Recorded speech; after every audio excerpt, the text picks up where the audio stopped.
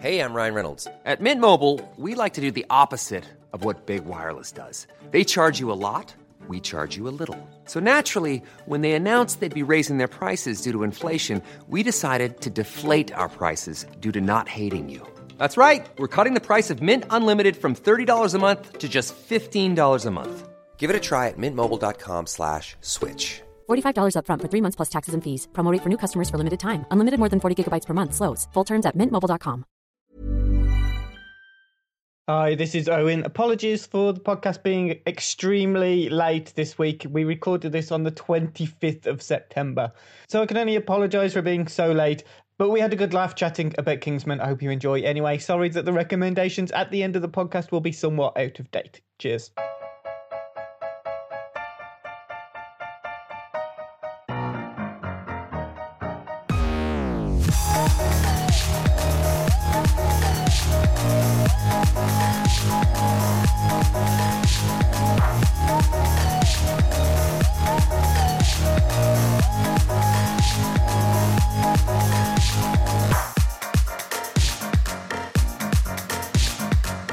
Welcome to this week's Failed Critics podcast. I'm Steve Norman. I'm joined this week by Owen Hughes.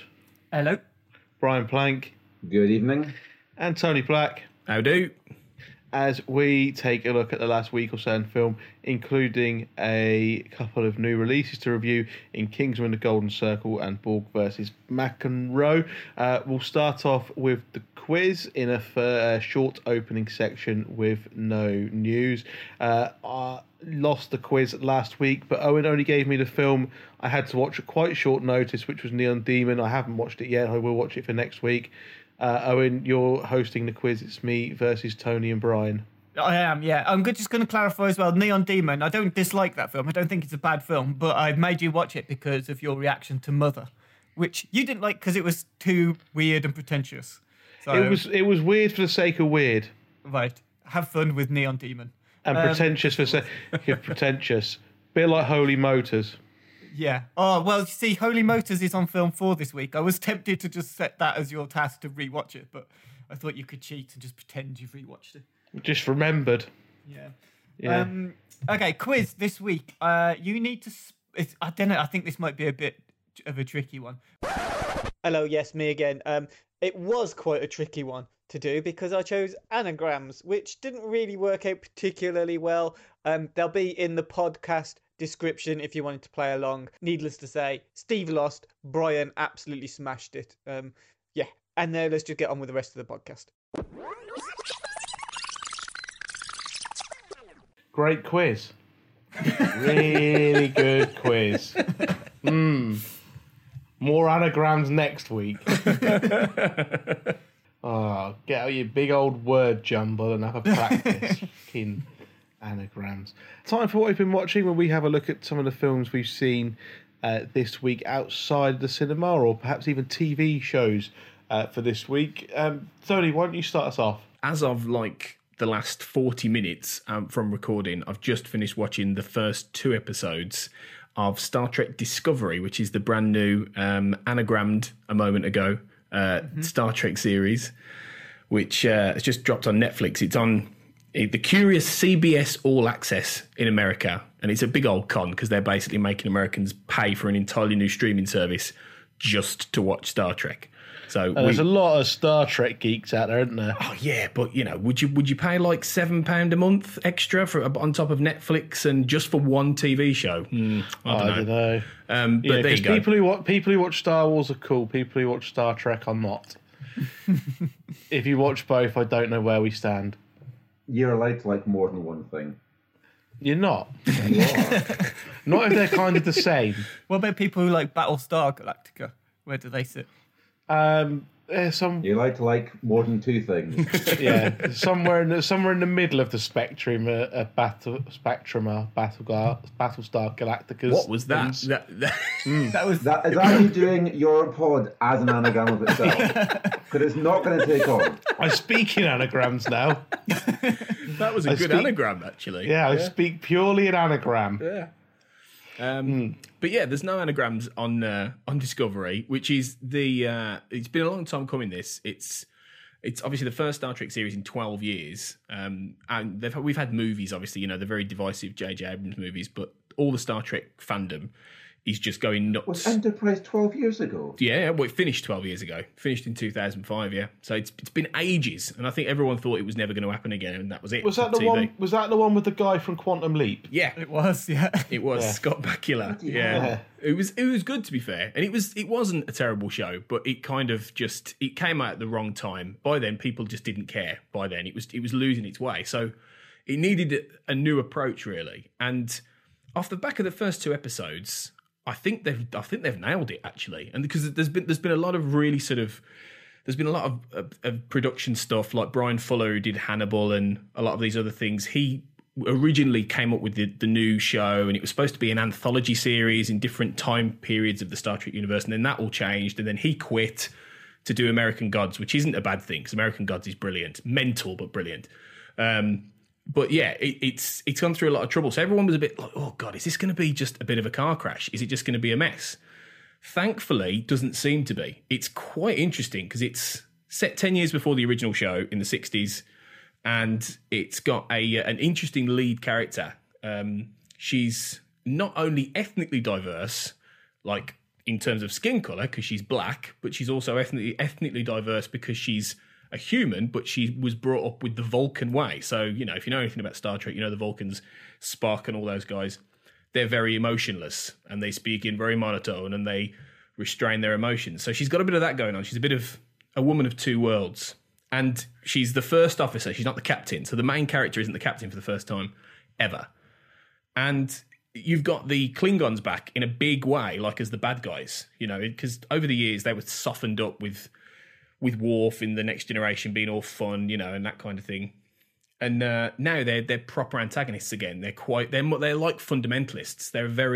They've really tapped a kind of, Taliban, ISIS kind of vein with these guys, and that they're fundamentalist rebels who are quite determined to go on this holy war, essentially. So you've got that modern kind of commentary going on. But the thing is, what they've done is they've got the feel of it right. Anyone who knows Star Trek, you look for certain things. You look for production design. You look for uniforms. You look for, certain ways in which they film it. And I think it looks a bit more like the Abrams stuff, but it's got the feel of the shows, I think. And so I was really satisfied. And it breezes along quite nicely. And it's serialized. So, that each one, so the first 2 have ended up on pretty whopping cliffhangers. And it's not conventional. Like the other shows, it's been ship, crew, different adventure each week, different morality story. This is a proper serialized story. And by the end of episode 2, without spoiling anything, it's not a conventional plot. So, yeah, it's a winner. If you're a Star Trek fan, you're going to be a pain in the arse because they all are. No offense to anyone who's listening who's a Star Trek fan, but they will hate parts of it. But I think proper Star Trek fans will love it. So give it a try. It's on Netflix. And yeah, it's good. Really good. Have they done any hand-to-hand fighting in it yet? Yeah, a little bit. Have they still got the two-handed punch to the solar plexus and then 2 hands over the back? Sadly not blades? Yet. I do hope we get that, because that's a beautiful, weird Trek thing. The 2-handed fist to the back. It's like glorious. Guys, we've got fight training, but only for like 20 minutes for the whole next 7 seasons. So get this one learned. Yeah, it's job's a good one. Is the person who does the sort of fighting a stunt double? Like slightly podgier, wearing a ill-fitting wig? Is that still a thing in Star Trek? I think like the main woman, I think her name's Sonequa Martin Green. I suspect she's probably done her own. And to be fair, Michelle Yeoh's in it. And she gets she gets a bit of a fight. So if she didn't do her own stunts, I'll be pretty shocked. Have we got any nods to other Star Trek things? Well, particularly the films, right? Because they're still quite new. Yeah, there's just a lot of visual sort of things. Like, I mean, the guy who did the Wrath of Khan, Nicholas Meyer, is one of the consultants. And you can see a little bit of the kind of design elements he brought into the Star Trek universe, just in certain of the ways in which the technology is presented. There's also things like Spock's dad is in it, which isn't a spoiler, really. It's been something that's been publicised quite well. So that's a very direct reference to a character who's very well known in the Star Trek universe. And there's something in that with that character, which as a big fan made me go, ooh, because it's a massive continuity thing they've managed to tap, I think. But so there's little things, there's a few references, the noises are there, like the the whooshing doors and the red alert sirens. So you've got all that stuff. Yeah. So yeah, you can tell it's made by Star Trek fans, which hasn't always been the case with some of these things. I mean, J.J. Abrams is much more of a Star Wars guy, which is why his Star Wars films are better. Well, his Star Wars film is better. So it's... He came out and said, didn't he, that he wasn't ever for a Star Trek fan. Yeah. And I mean, I really like his first one, and I think that's great, but it's not very Star Trek. It's a Star Trek film for non-Star Trek fans. Yeah, isn't it? It kind of is, and he was trying to make a bit of a Star Warsy like film with some of those. So he's much more at home doing what he's doing now. But the guys who are making this, you can tell they know their Trek, and I think that comes across in a big way. So if like I said, if you're a big fan of this franchise, I think you're going to really dig this. But then, is it accessible for new people? Ish. My girlfriend has never really sat down and watched the start of a Star Trek series before, and she enjoyed it. So, I mean, that's possibly the barometer. But yeah, every Monday on Netflix. So, boldly go, as they say. Yes. I'll give it a go. Can you guys do the finger thing? I can't. The live long and prosper thing. Hang Not hard. on. I've just done it. First time ever. It's your middle and mental. index together and your ring and pinky together. That is actually mental. I've never been able to do that before. I've just done it for the first time in my life. So you say. None of us there's no video proof. Can check. Can you do the Star Trek doors, though? Can you do the... No. I can tell you how they do it. I'm still staring at my hat. I can't believe I've just done that. That's weird. Anyway, Brian, what have you seen this week?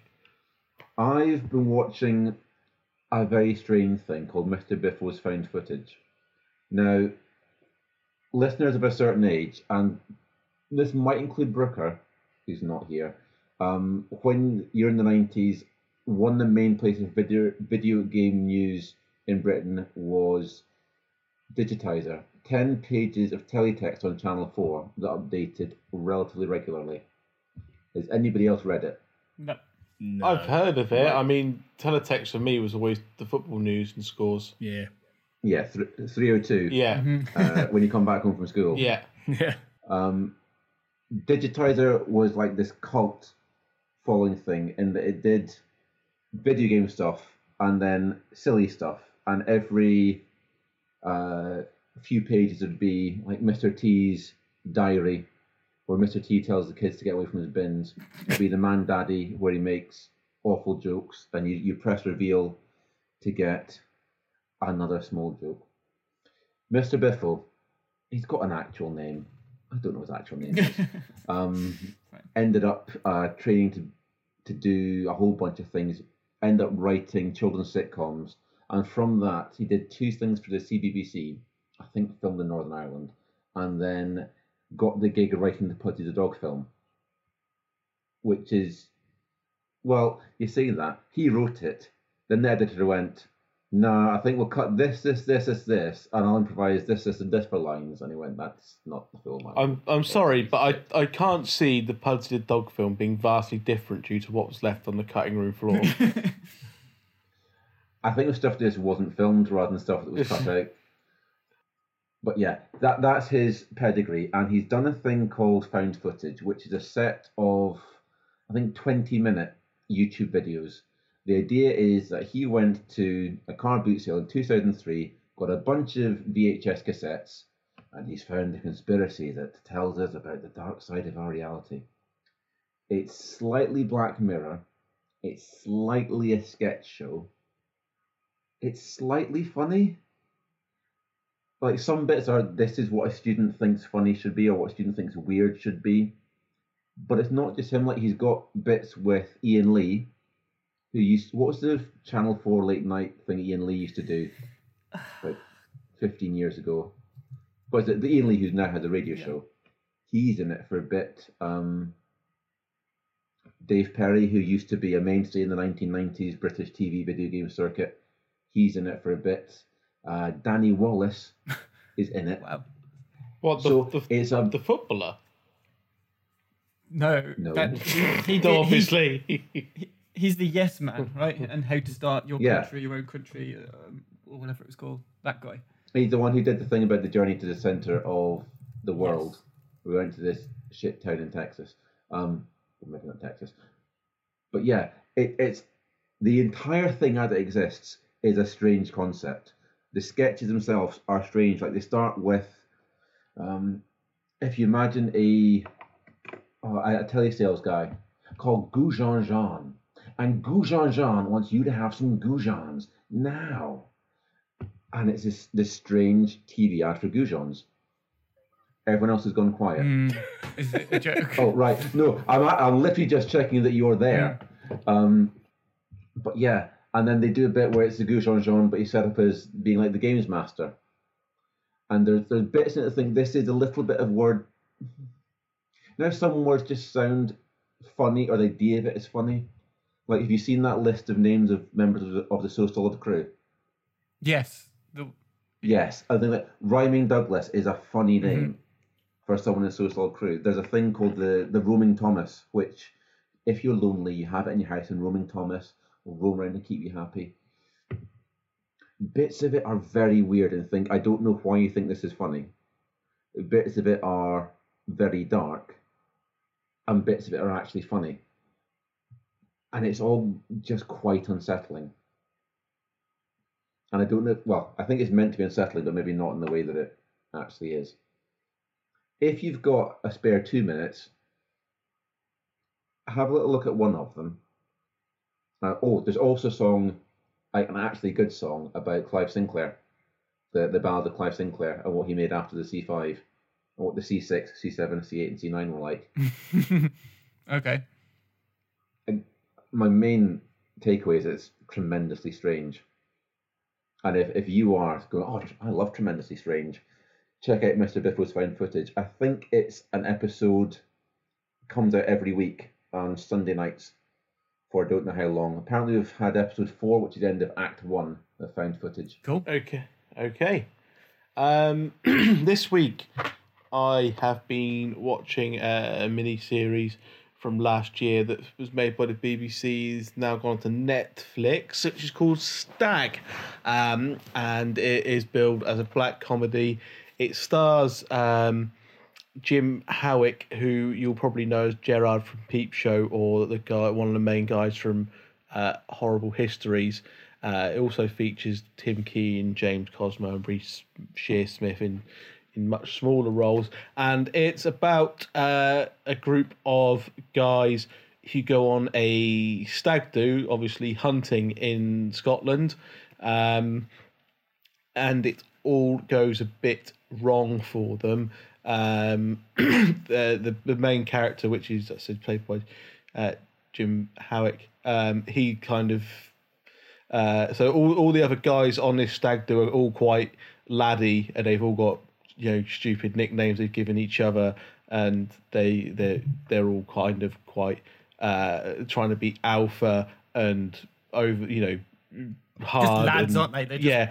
Absolutely. Classic bands. Yeah. And he's not quite like, he's the stag's future brother-in-law, whose sister has asked him to go along more than anything else, to look after him, and they end up. They're obviously in the Scottish wilderness, in the Highlands, and things start going wrong. Some of them start getting killed off, and they don't know who the killer is.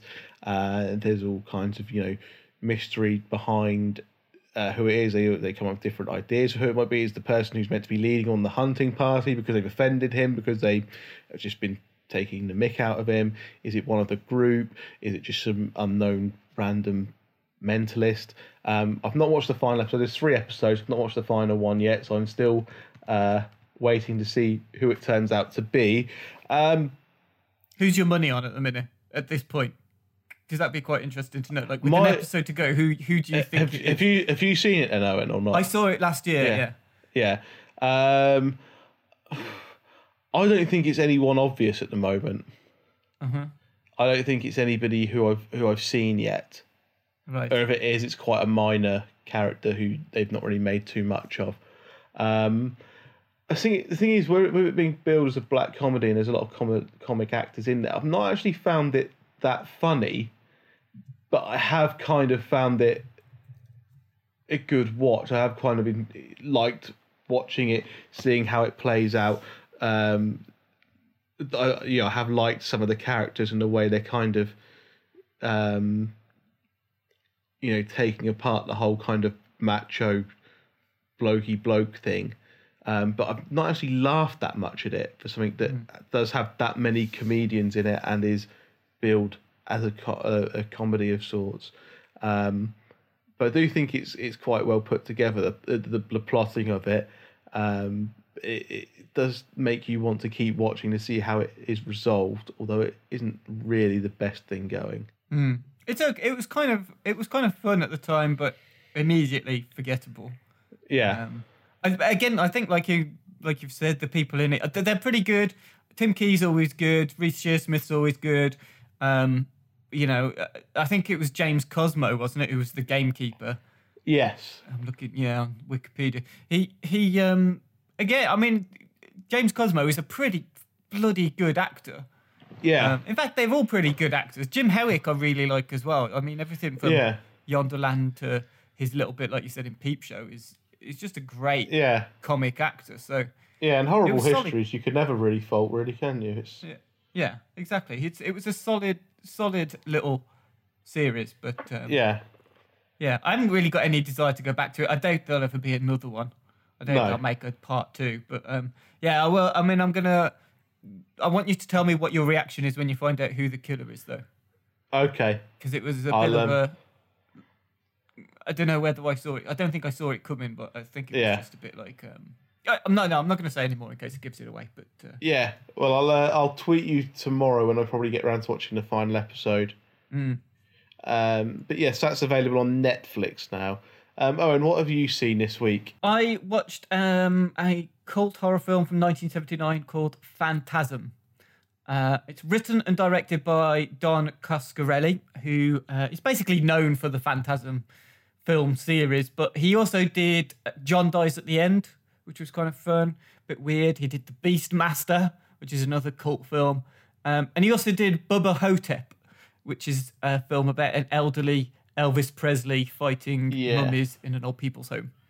Yeah, that was different, wasn't it? That was a bit odd. Yeah, Bruce Campbell in that is just quality.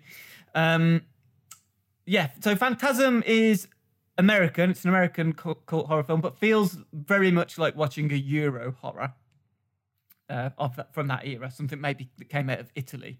It came out right at the end of the 70s. Like I said, it was 1979. So it's just got that whole vibe about it. I think it was heavily influenced by some of the giallo horrors from the era. It's about a 13-year-old boy called Mike, who's played by an actor called A. Michael Baldwin. And that's how he's credited. A. Michael Baldwin. But he's not the Mike Baldwin from Corrie. Just A. Mike Baldwin, to clarify. Anyway, Mike and his older brother Jody, who's played by Bill Thornbury, they become the target of a weird, somewhat supernatural grave robber called the Tall Man, who looks a bit like Max Wall. So if you've ever seen the video for Vindaloo by Fat Les, you know the guy who's in the bald cap, got the long hair at the sides and the tuxedo, runs around bobbing his head about? Yeah. That's a bit like what the Tall Man looks like in this. Right. Yes. And the Tall Man is seem very intimidating. Well, he is very intimidating in this. He's also ably assisted by his army of zombie dwarves. Yes. It looks... If you were going to pick a zombie army, and you were going to specify a body type, you wouldn't go for dwarf, would you? Well, see, these are the people... He robs the graves, and all the people that are in the town where he is, somewhere in Oregon, they are turned into dwarfs when they come back as zombies. It's not really explained either. But anyway, so it looks even weirder than it sounds as well. Because the actor who's playing the tall man, who's called Angus Scrimm, he was about 6'4". He wore a suit that was too small and had platform shoes. So he looks fucking massive anyway. He's like Christopher Lee massive. That's what he looks like in this. He's a really big, tall, skinny, intimidating looking fella. If it didn't remind you of the guy from the Fat Les music video. So it's a proper cult horror. It was made for not very much money, but grossed a lot of money. I think that's kind of the definition, and it's since gone on to become this sort of hit with horror fans. There were some really lovely shots in it. It's very atmospheric. It has terrible acting in it. I mean, some of it is just embarrassing, and large portions of it don't make sense. For example, like the dwarves. Why are they dwarves? I don't know. The woman in it who lures blokes back to the graveyard to shag them, but then stabs them afterwards. And the blind, mute, psychic grandma neighbour. And just all of it, just like, what are they doing in this film? What is the point of them other than to be a bit kind of nightmarish? It's all a bit weird. However, this wasn't the first time that I've seen Phantasm. I watched it back in 2012 and was mildly underwhelmed by it at the time, which is kind of sacrilegious to say out loud because it's such a favourite for a lot of people. And this time too, it didn't have that much impact on me, but I did like it more. And I think the reason I liked it more, and the reason I rewatched it, to be honest, was because all of the Phantasm movies have been added to Shudder recently. Because they've been restored by J.J. Abrams and his production company, Bad Robot. And they've all been restored to 4K quality. They were originally shown at a film festival in 2016 when they were redone, and the reaction was very positive. I only found out about this like when I noticed they were added to Shudder. It's not like I've been following it, but actually it convinced me enough to go and watch it again. And it just looks incredible. They've really done a great job at making it this sort of HD, properly modern-looking horror. It's great. I always remembered it as looking kind of cheap as well, but in this high quality, it just doesn't look that cheap. Sometimes when these older films are restored, you tend to notice some of the lamer, cheaper-looking effects, but I don't think it really mattered so much in this one. It streamed really well through Shudder as well, so that's always a bonus because sometimes Shudder's a bit iffy.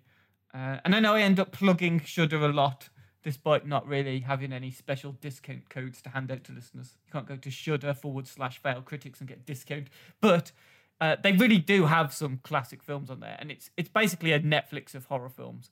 And I wouldn't have bothered ever watching Phantasm again if it weren't for Shudder adding this restored version to its streaming service. So, I mean, I'd recommend people give it a go, particularly if you are into sort of your cult horrors and haven't seen it yet. And then, yeah, if you wanted to, you could check out I think there's 5 sequels in total, and they're all there waiting for you. That wasn't a subtle hint, was it, when you were talking about discount code? No. No. Do you think I should try? I'm going to try. I'm going to say. Well, no, just in case people thought you were like subtly hinting. Oh, if you went to Shudder and typed in Failed Critics, you wouldn't get anything. Type in Failed Critics when prompted to do so, and you'll get fuck all. Yeah. Okay. That's so that's all on Shudder, which is like a horror version of Netflix, is it? Exactly that. Yeah. Yeah. I think it's owned by Sony, but it's not an independent little thing. But yeah, I mean, for what it does for horror films, there's some. Every other week now I'm watching stuff on there, and then it's seemingly reviewing it on the podcast. So yeah, cool. I like it.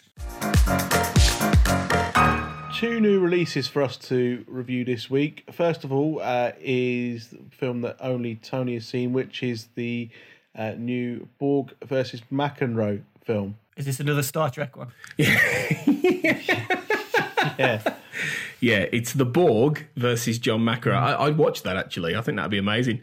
It'd be very, very short. You cannot be serious about a simulator. Yeah, anyway. But no. I wondered how long it would take to do a You Cannot Be Serious joke. Well, it is in the film.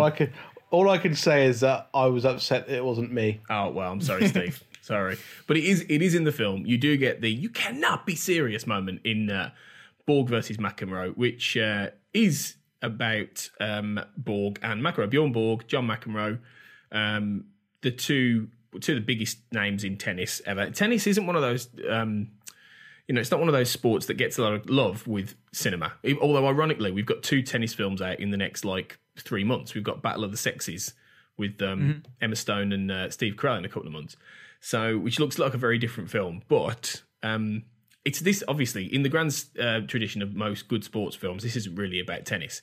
It's more about the psychology of these two guys. So you got Bjorn Borg, 4 times Wimbledon world champion in a row, and he's top dog. This is 1980. He's top dog. And John McEnroe's the angry young upstart. And the difference is McEnroe as we know, McEnroe's barking, which is why he's played by Shia LaBeouf, because Shia LaBeouf is really good in this because he plays himself effectively.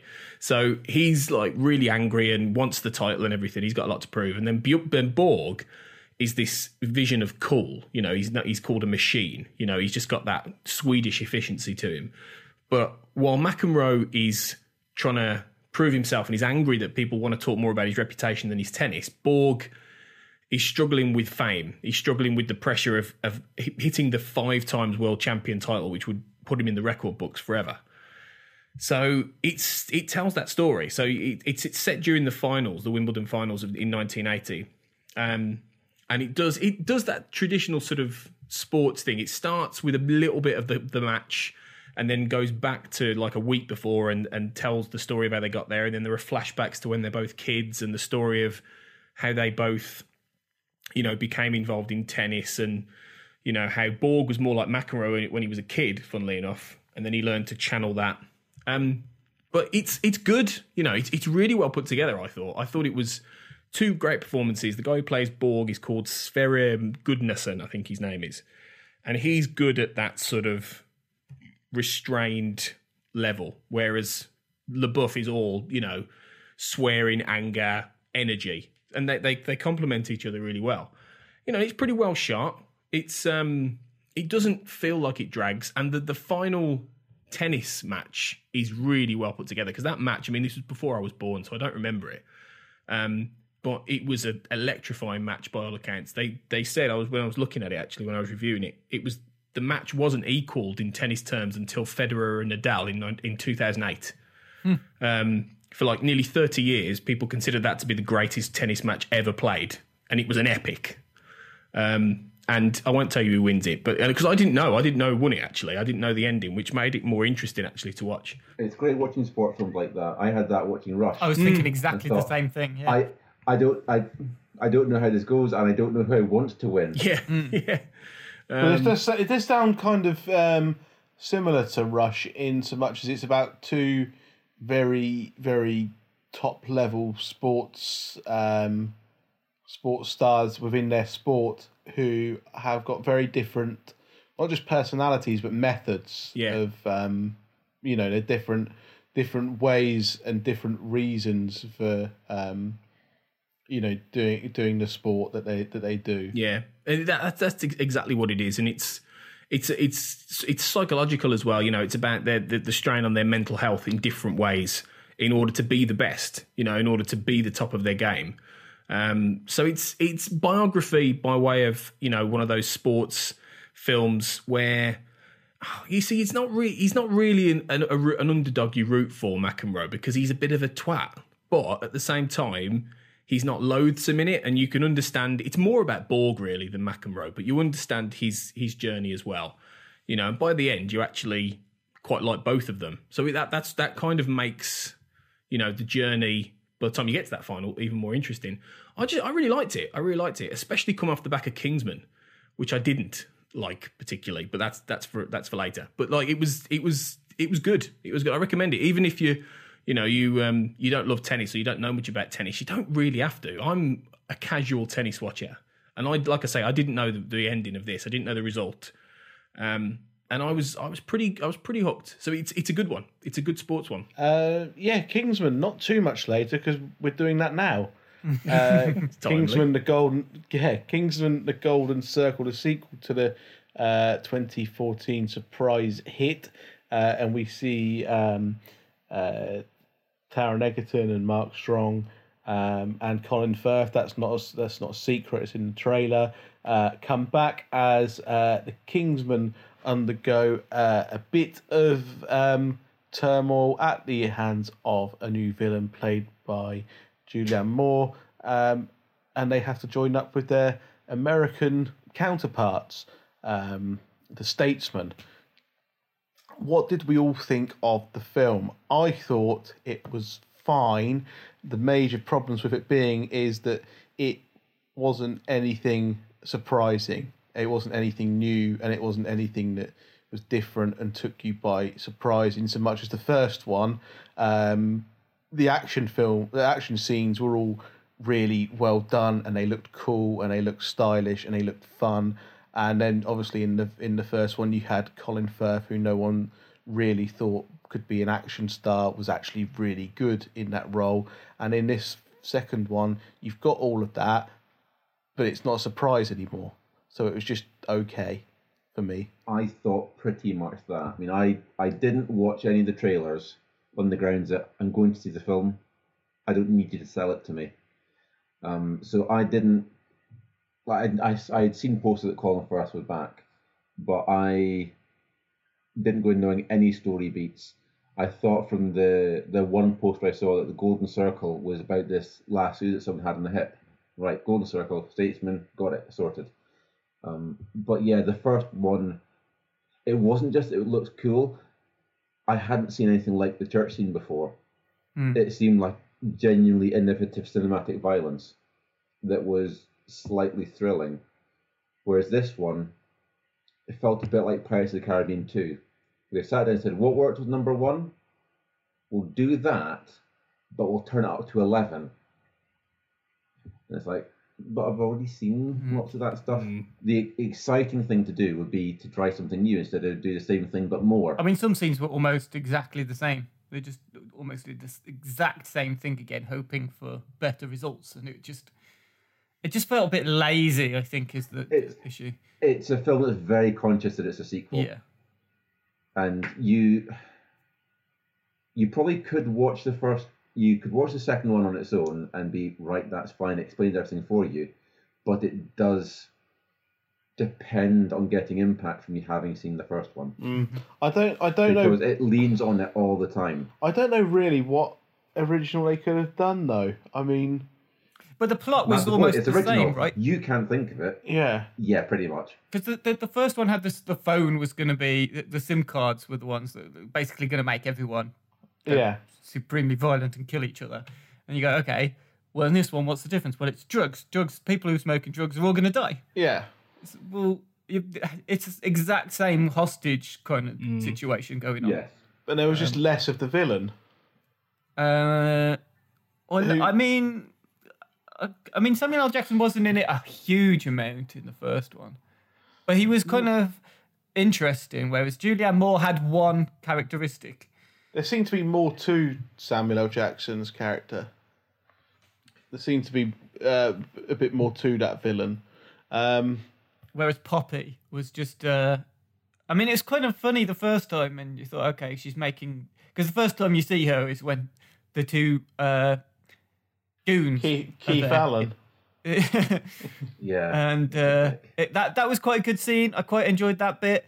And then it didn't really go anywhere from there. It was just a bit of a shame, really. Whereas, with Samuel L. Jackson, it was quite interesting to see him each time he was on screen. Yeah, I did like the henchman coming back from the first film, Charlie. I thought that was quite good, and I thought he was quite good as kind of an antagonist. Yeah, and it was actually Taron Egerton and Mark Strong were both good. They're both reliable. Yeah, I thought Mark Strong was probably of the good guys, the better of the three in this one. He has one of the best jokes. More.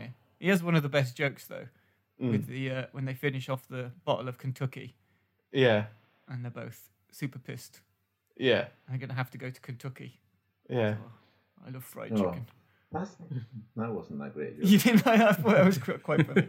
Yeah, I just thought it's nothing original now. So the wow factor of the first one, the 2 or 3 things that made you, like Colin Firth being this action star with all the, the church scene and the pub scene and everything.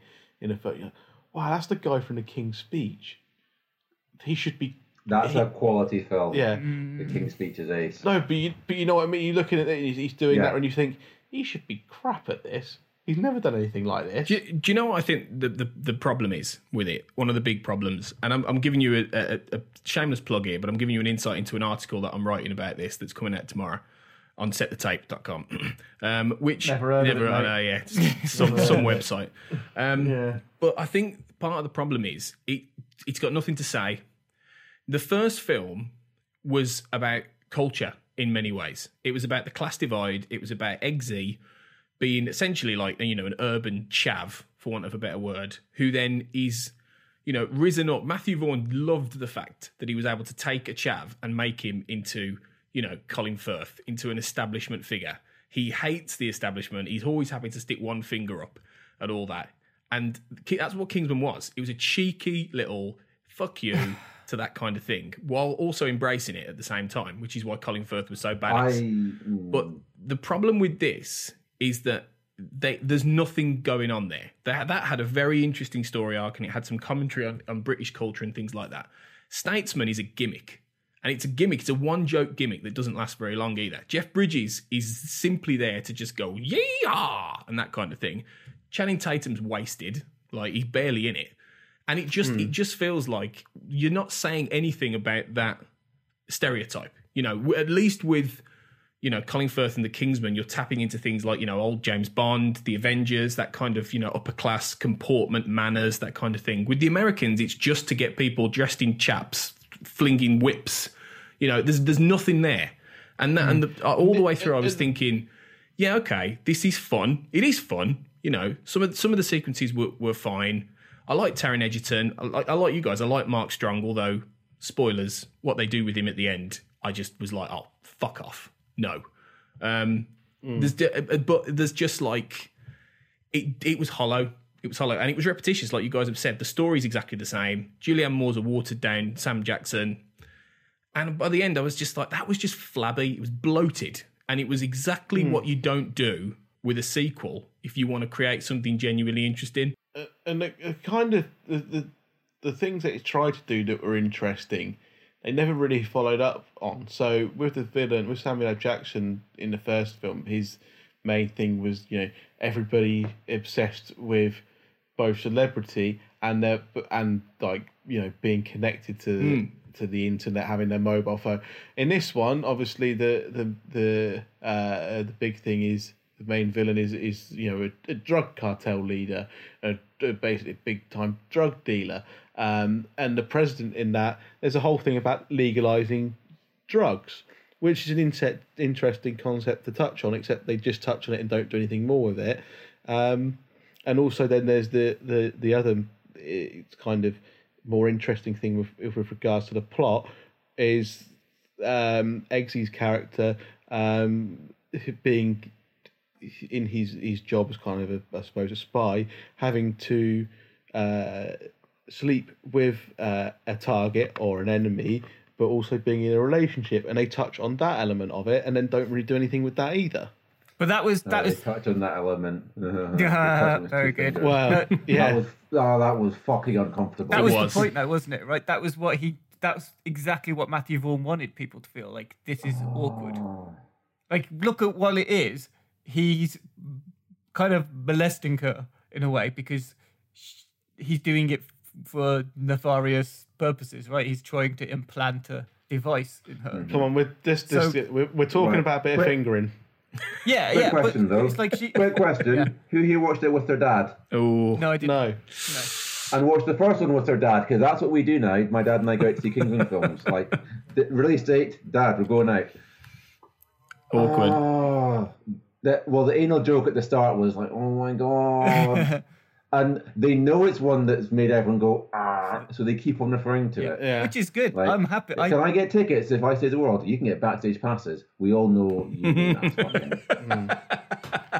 Talking of that, what do we think about Elton John in Well, this? just before you do that, I mean, on that sex scene though, the actress who was playing Clara, Yep. Taron Egerton wouldn't do that scene.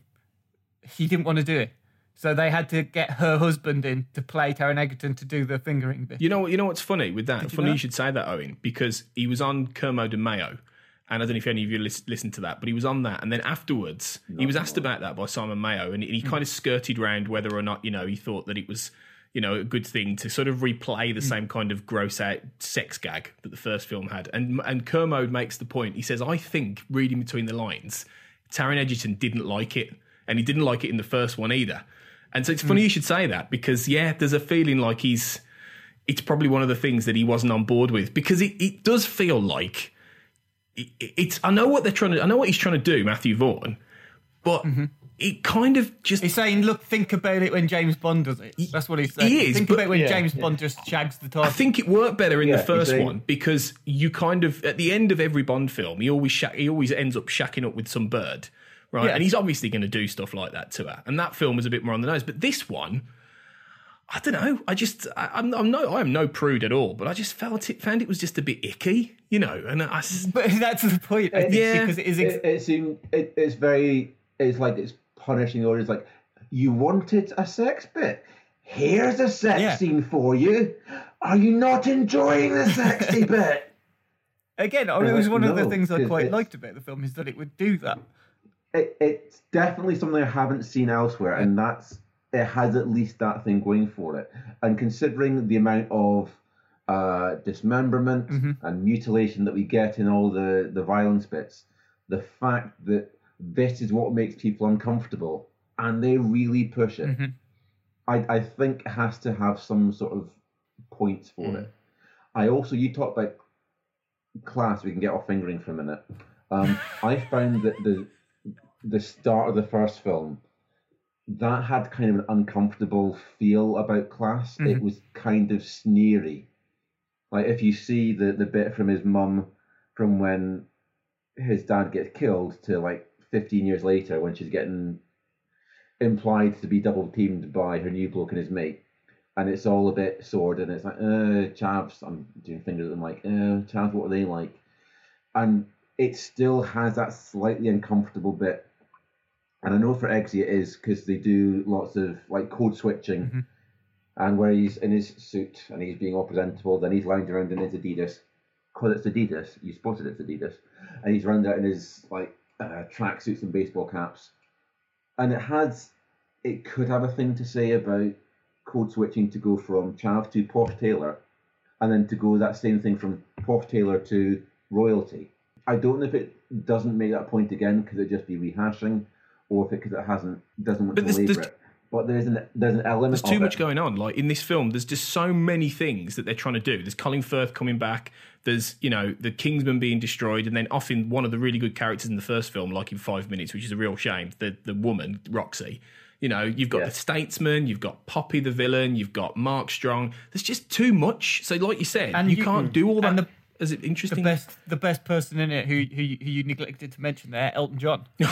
At first, again, like we were talking earlier about the things that are wrong with some sequels, and it's usually one of those things that's wrong with it is celebrity cameo. And as soon as he was in it, I thought, oh, here we go, celebrity cameo. But actually, he got quite a bit to do, and I mean, he's a terrible actor, but the character was funny. It did work, I think. The joke, yeah.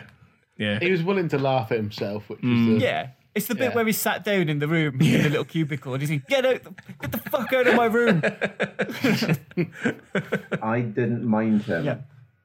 I think if it was someone else, it would have been massively obnoxious. Yeah, the wrong celebrity in that role would have not. It worked better than it had any right to. He had more screen time than I expected, and the bit with the flying kick in the platforms was like... Yeah, that was a bit cringe. Yeah. But I think it was just about enough.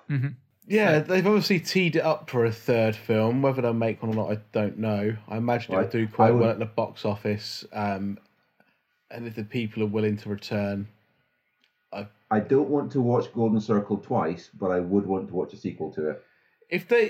I'd watch a sequel to it in the hope that they would do something different with the series or try and be a bit more original. Or I don't really know what they can do, but that's not my job. They're talking about doing a Statesman spin-off, apparently, which presumably would front load Channing Tatum. You'd imagine, and Halle Berry. Even though he's just doing even though by the end. So maybe they'll do that. I think they will do a third one, but I don't think the expectation. I don't think people will be as excited about it now, to be quite honest. Because I think there's more of a chance of a Kingsman 3 than there is a Kick-Ass 3. Put it that way. Well, that's because Kingsman 2 was better than Kick-Ass 2. And there's also a third Kingsman series being written. Okay. Yeah. The Red Diamond, I think. It's coming out just now. Well, that's almost all for the podcast this week. We're going to go for some recommendations before we send you on your way, though. I am going to go for something that I've not even seen, but I'm going to watch it. I'm going for, if you're bored on a Saturday afternoon at 4 o'clock, if you go to the Horror Channel, there is a film from 2014 called Ice-Tastrophe. Right, and if you read the overview for this film, actually the thing I like is there's no recognisable names in it. So when you're looking down the cast list, I don't know which is the character's name and which is the actor's name. So is Charlie Ratchet the character or the actor? Is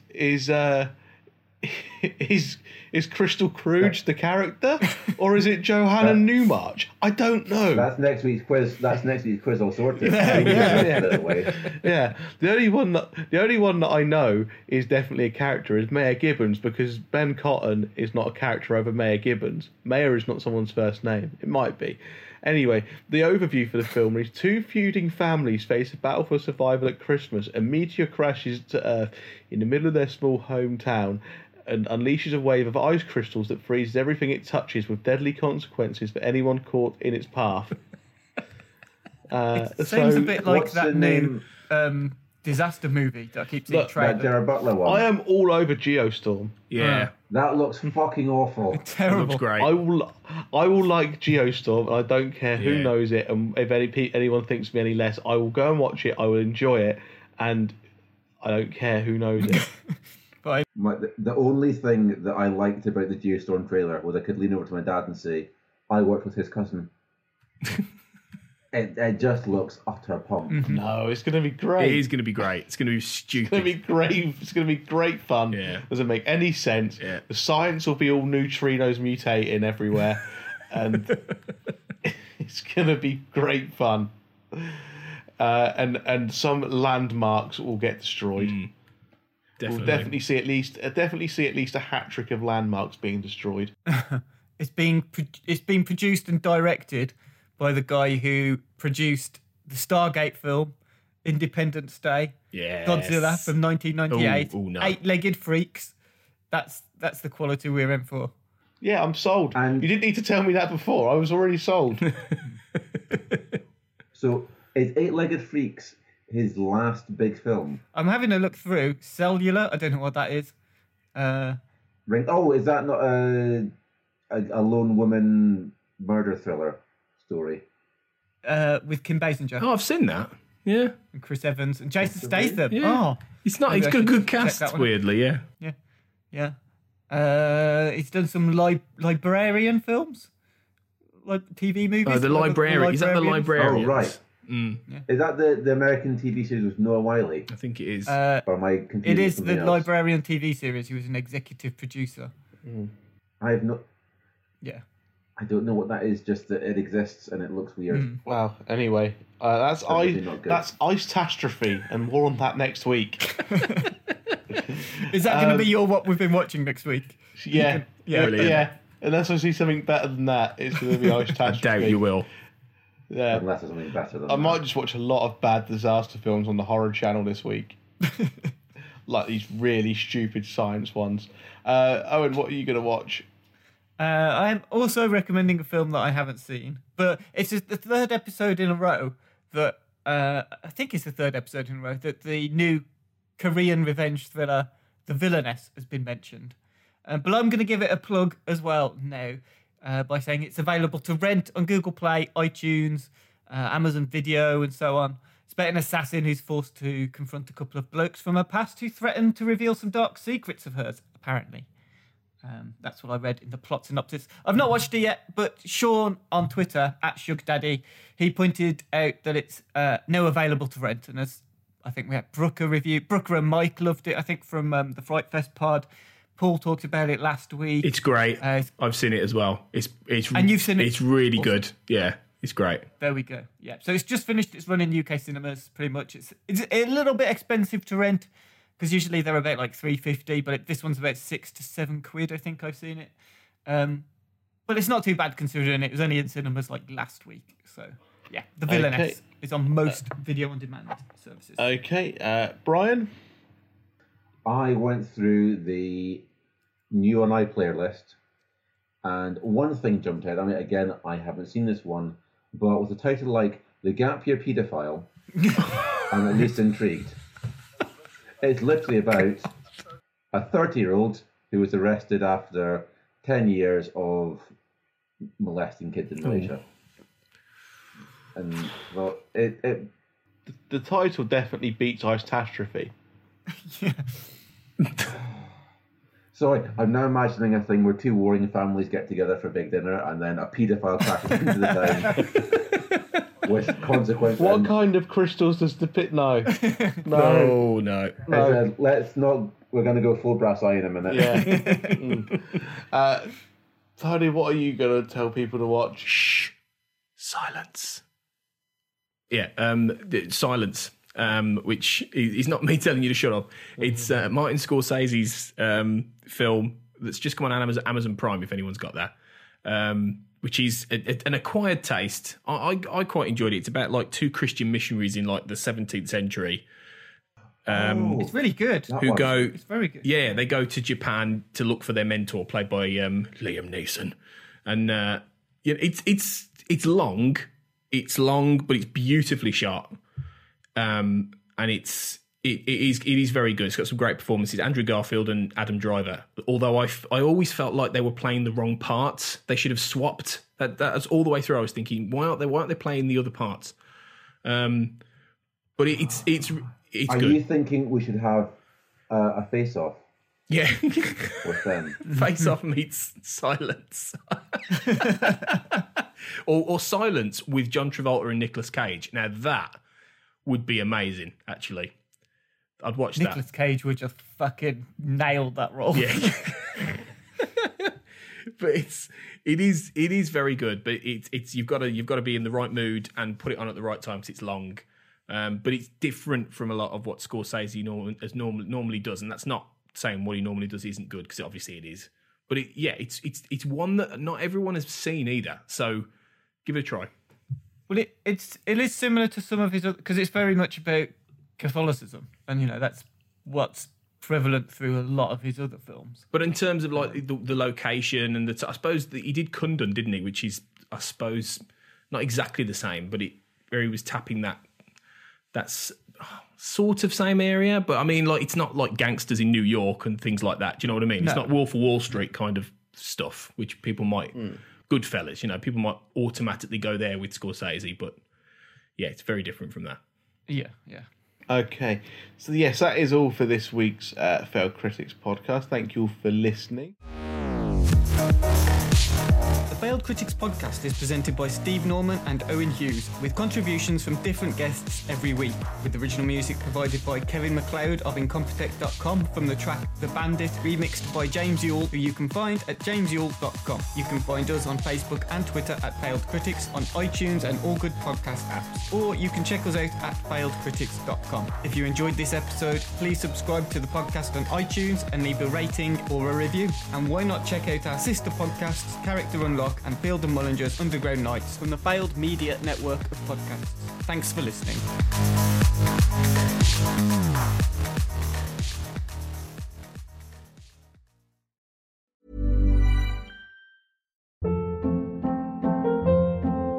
Hold up. What was that? Boring. No flavor. That was as bad as those leftovers you ate all week. Keke Palmer here. And it's time to say hello to something fresh and guilt-free. Hello Fresh. Jazz up dinner with pecan-crusted chicken or garlic butter shrimp scampi. Now that's music to my mouth. Hello Fresh. Let's get this dinner party started. Discover all the delicious possibilities at HelloFresh.com.